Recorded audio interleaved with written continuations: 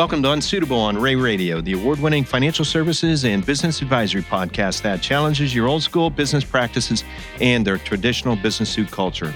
Our guests are industry professionals and experts who will challenge you to think beyond the suit and tie while offering you meaningful modern solutions to help enhance your company's growth. I'm your host, Dave Kane. It's a new year, which means a lot of us are looking at our current financial situation, our investment portfolio, and how we can strengthen our long-term prospects.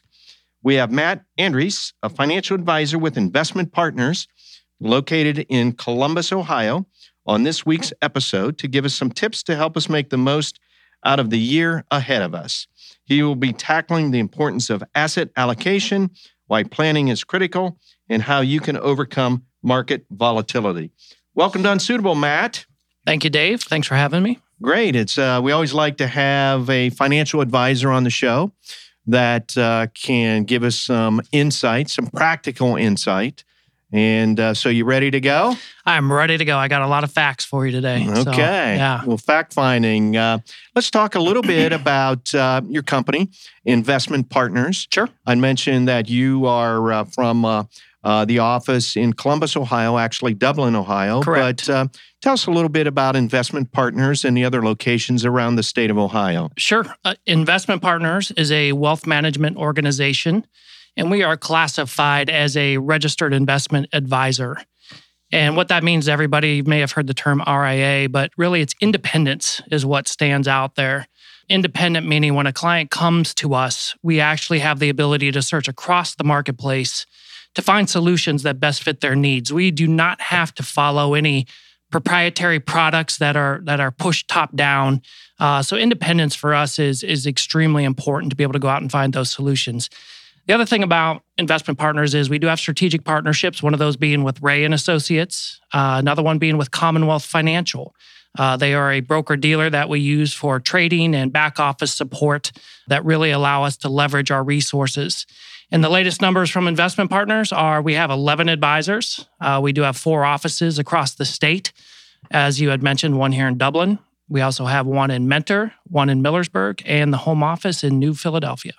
And you travel throughout the state of Ohio, regardless of where your desk is. I do. In fact, I very seldom see you in the office. You're out taking care of business. I enjoy travel. Get to Lima every now and then. I've got a lot of great folks in Lima that I see on a regular basis now, and New Philly, just a bounce around where needed. So as we're in the first quarter of 2019, as your team looks at market insights and strategy and the economy going forward, again, what are you guys seeing going forward? Absolutely. I think more than ever, and we go through different phases, but more than ever, asset allocation is so important.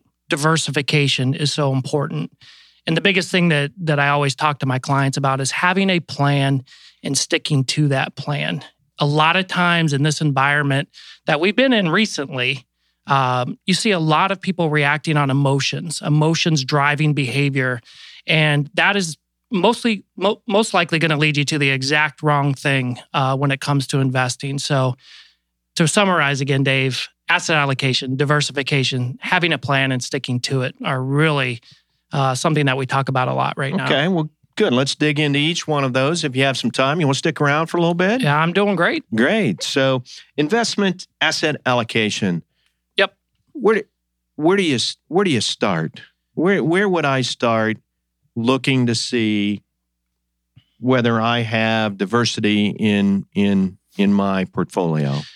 The one thing that I'll say in that regard is everybody is different. There's a lot of factors that play into what is the appropriate asset allocation for you. It could be your age, it could be your risk tolerance, it could be the goal that you have for the specific amount of money that we're managing for you. It could be earmarked for something, it could be college, whatnot. But we have to first start with this fact gathering stage and figure out exactly what you're trying to do with these investments. After that, it basically comes down to how you're diversified between stocks, bonds, and cash. There's a lot of different ways that you can diversify yourself out there. Large cap, small cap, mid cap size, equities, stocks in the US, international, emerging markets, fixed income. We've got we've got high yield, we've got emerging markets, we've got your traditional aggregate bond index. How are you diversified amongst all of those different asset classes, given the facts that you've given me? So it's the mix that you're looking for, and actually you're trying to match up my maybe my lifestyle, my needs and wants. You bet. You know what I want most for you, Dave, is to be able to sleep at night and not worry about your investments, given no matter what the volatility is right now. So we've seen, and I've got some stats.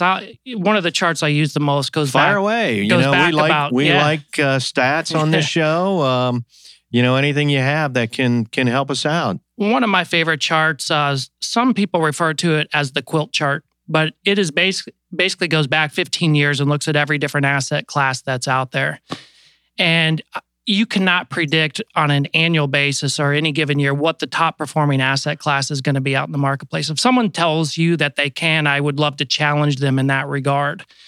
But what we try to do is we try to take a look across these different asset classes. Again, all of them having different risk reward associated with them, different volatility measures.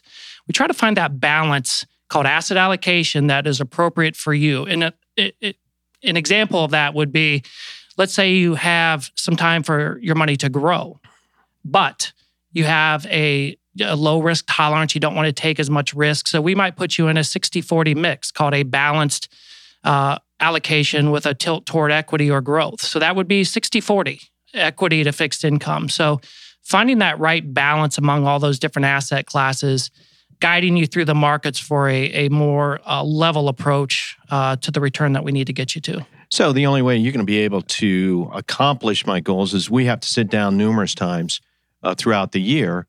It's just not one size fits all, and it's going to take some work, some time to get there. It's absolutely ongoing. We do have, everybody's busy these days, but we do meet at least annually with all of our clients, ideally twice a year.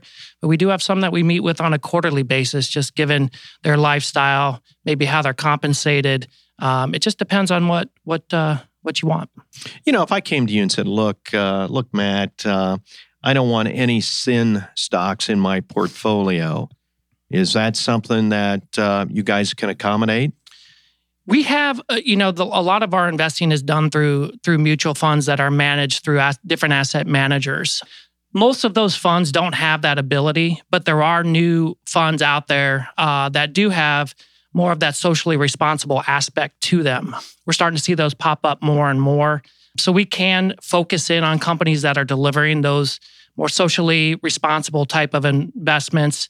And of course, we can always up a brokerage account for you. And if you have a specific stock that you're interested in, we can talk about why that's important to you. Socially and why you responsible. Is that a new term in your industry? It's grown over the years as we've all evolved, and some of these things have become more important to individual investors. But we get that question a fair amount, and when necessary, we dig in deeper to find some of those companies that are really focused in on those things. And then there's the case, and I'm sure you run into it, that people want to just invest in U.S. companies. The foreign markets cause some concern. And again, I think that's where talking to you guys on a regular basis, you can help ease or help with that decision. Our world is global now.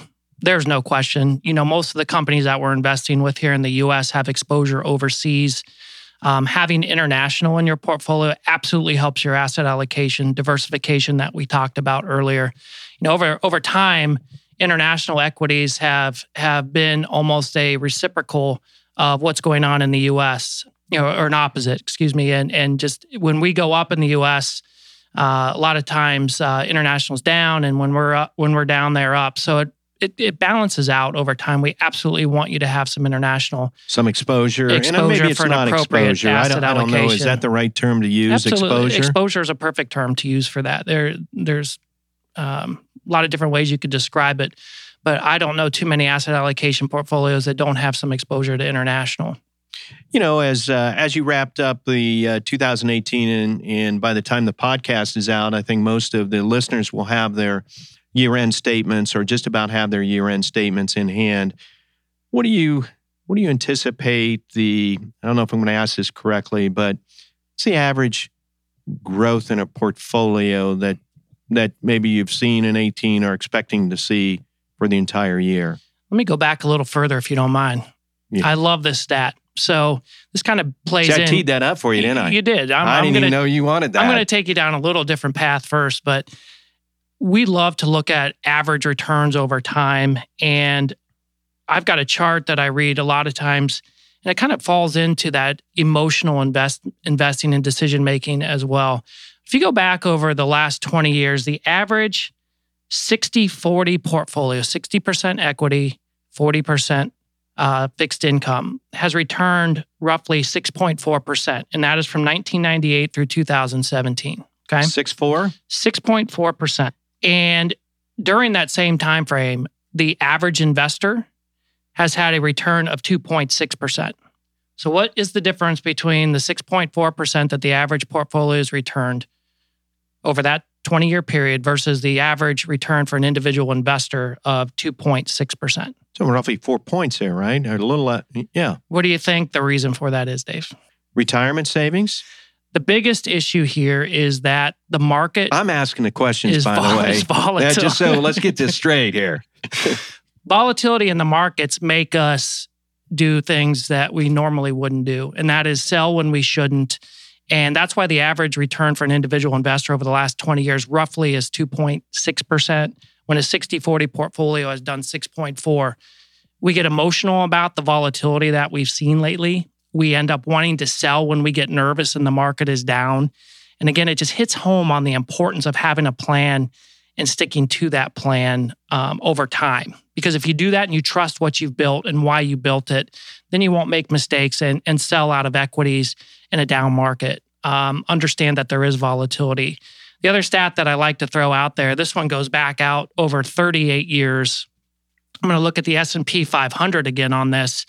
Is the S&P 500, the average intra-year volatility for the S&P 500, peak to trough, for the last 38 years is actually 13.8%. Intra-year volatility in the S&P 500, peak to trough, 13.8% peak to trough decline.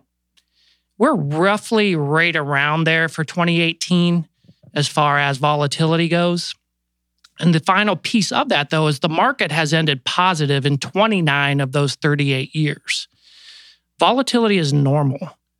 Where the average investor can make that mistake is selling at the wrong time, not understanding that these things can come back. Sure. I wanted to share with you that Unsuitable on Ray Radio, we take advantage of technology. We do have a text question from the audience. Are you ready to take that on? This is high tech. Okay, let's do it. All right, here's the question. Not sure who this came in from, but the question is, how is investing during the time of Trump and tariffs and all the legal issues impacting investing decisions? Sure. Fair question. Yeah, the Tax Cut and Jobs Act has really put a tailwind behind a lot of U.S. companies. Earnings that we've been seeing as they've come out have been relatively strong, very strong, truthfully. And there's been a great tailwind behind companies. We've seen that tailwind start to slow a little bit here recently. We think we'll continue to see earnings be positive here into at least the middle part of 2019. But the Tax Cut and Jobs Act has really helped a lot of the companies that are out here right now. Now, the day-to-day, you asked me about China, things like that. The tariffs and the discussions with China can create a lot of volatility in the short run. And I don't know what's going to happen day-to-day, and I would challenge anybody else that knows what's going to happen day-to-day. That's why you factor in the long-term mostly with your investing approach. If you have short-term money and short-term needs, they shouldn't be invested into asset classes or investments that could swing too much in the short term. That's why you do things in buckets. Anything less than 3 years, probably we would talk about different investments that don't have an impact or aren't impacted by the volatility of the tariffs in China. Right. But as we discuss that, I would think that the issue of the tariffs and the like, and we hear things like that going on, that would maybe have you guys study the makeup of the portfolio or the allocation in international stuff. Oh, absolutely. Does that scare you at all? The tariff thing is it doesn't scare me. I think these are all normal things. I mean, you can go back through time and look at all the volatility that's been out there and all. We look back at back to 1900. Some of the charts we look at, and I believe from 1900 till now, we've been through what we would call 18 major recessions, multiple world wars. The global financial crisis of 2008. There's a lot of history to look at as we go back. And a lot of times we like to say, because we're in the moment, that this time it's different. But there clearly is a pattern with investing in asset allocation and sticking to a plan, if I haven't made that clear yet. Sure. Yes, you have. Keep on making that clear. That's very helpful. But, in accounting, it's full of metrics and analytics, and now we're seeing metrics and analytics in the sports world. But the investing world, you guys have tons of metrics and analytics that tell a pretty good story. Absolutely. There's too many to mention on our podcast here today, but there you can go into the individual investments and look at risk characteristics and measurements of R squared and alpha and standard deviation. And you can also get into, things like returns and valuations by style. So let's talk about PE ratios as we look at the different asset classes that Morningstar provides.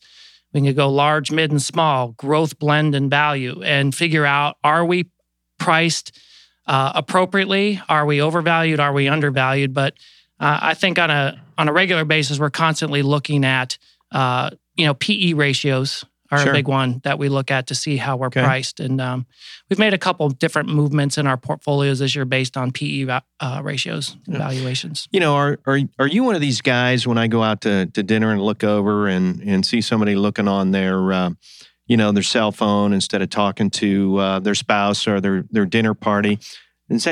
Are you one of those guys that's looking at what the market did for the day? Is that you? No. You don't look after you go home. I'm kidding. Yes, I do. You do. So that's you. It's constant. I love it. That's why I'm in this job. I study. You study, and it's just innate in me to look at this stuff on a regular basis and read. It's a lot of just keeping up with current trends and events as well.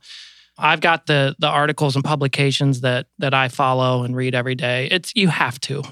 There's no question you have to. We tackled the investment asset allocation, and we talked a little bit about market volatility. I actually talked a lot about market volatility. And I think, again, to kind of paraphrase the things you said, some of the stuff you just got to chill out and rely on the advice of your investment advisor and meet with them on a regular basis.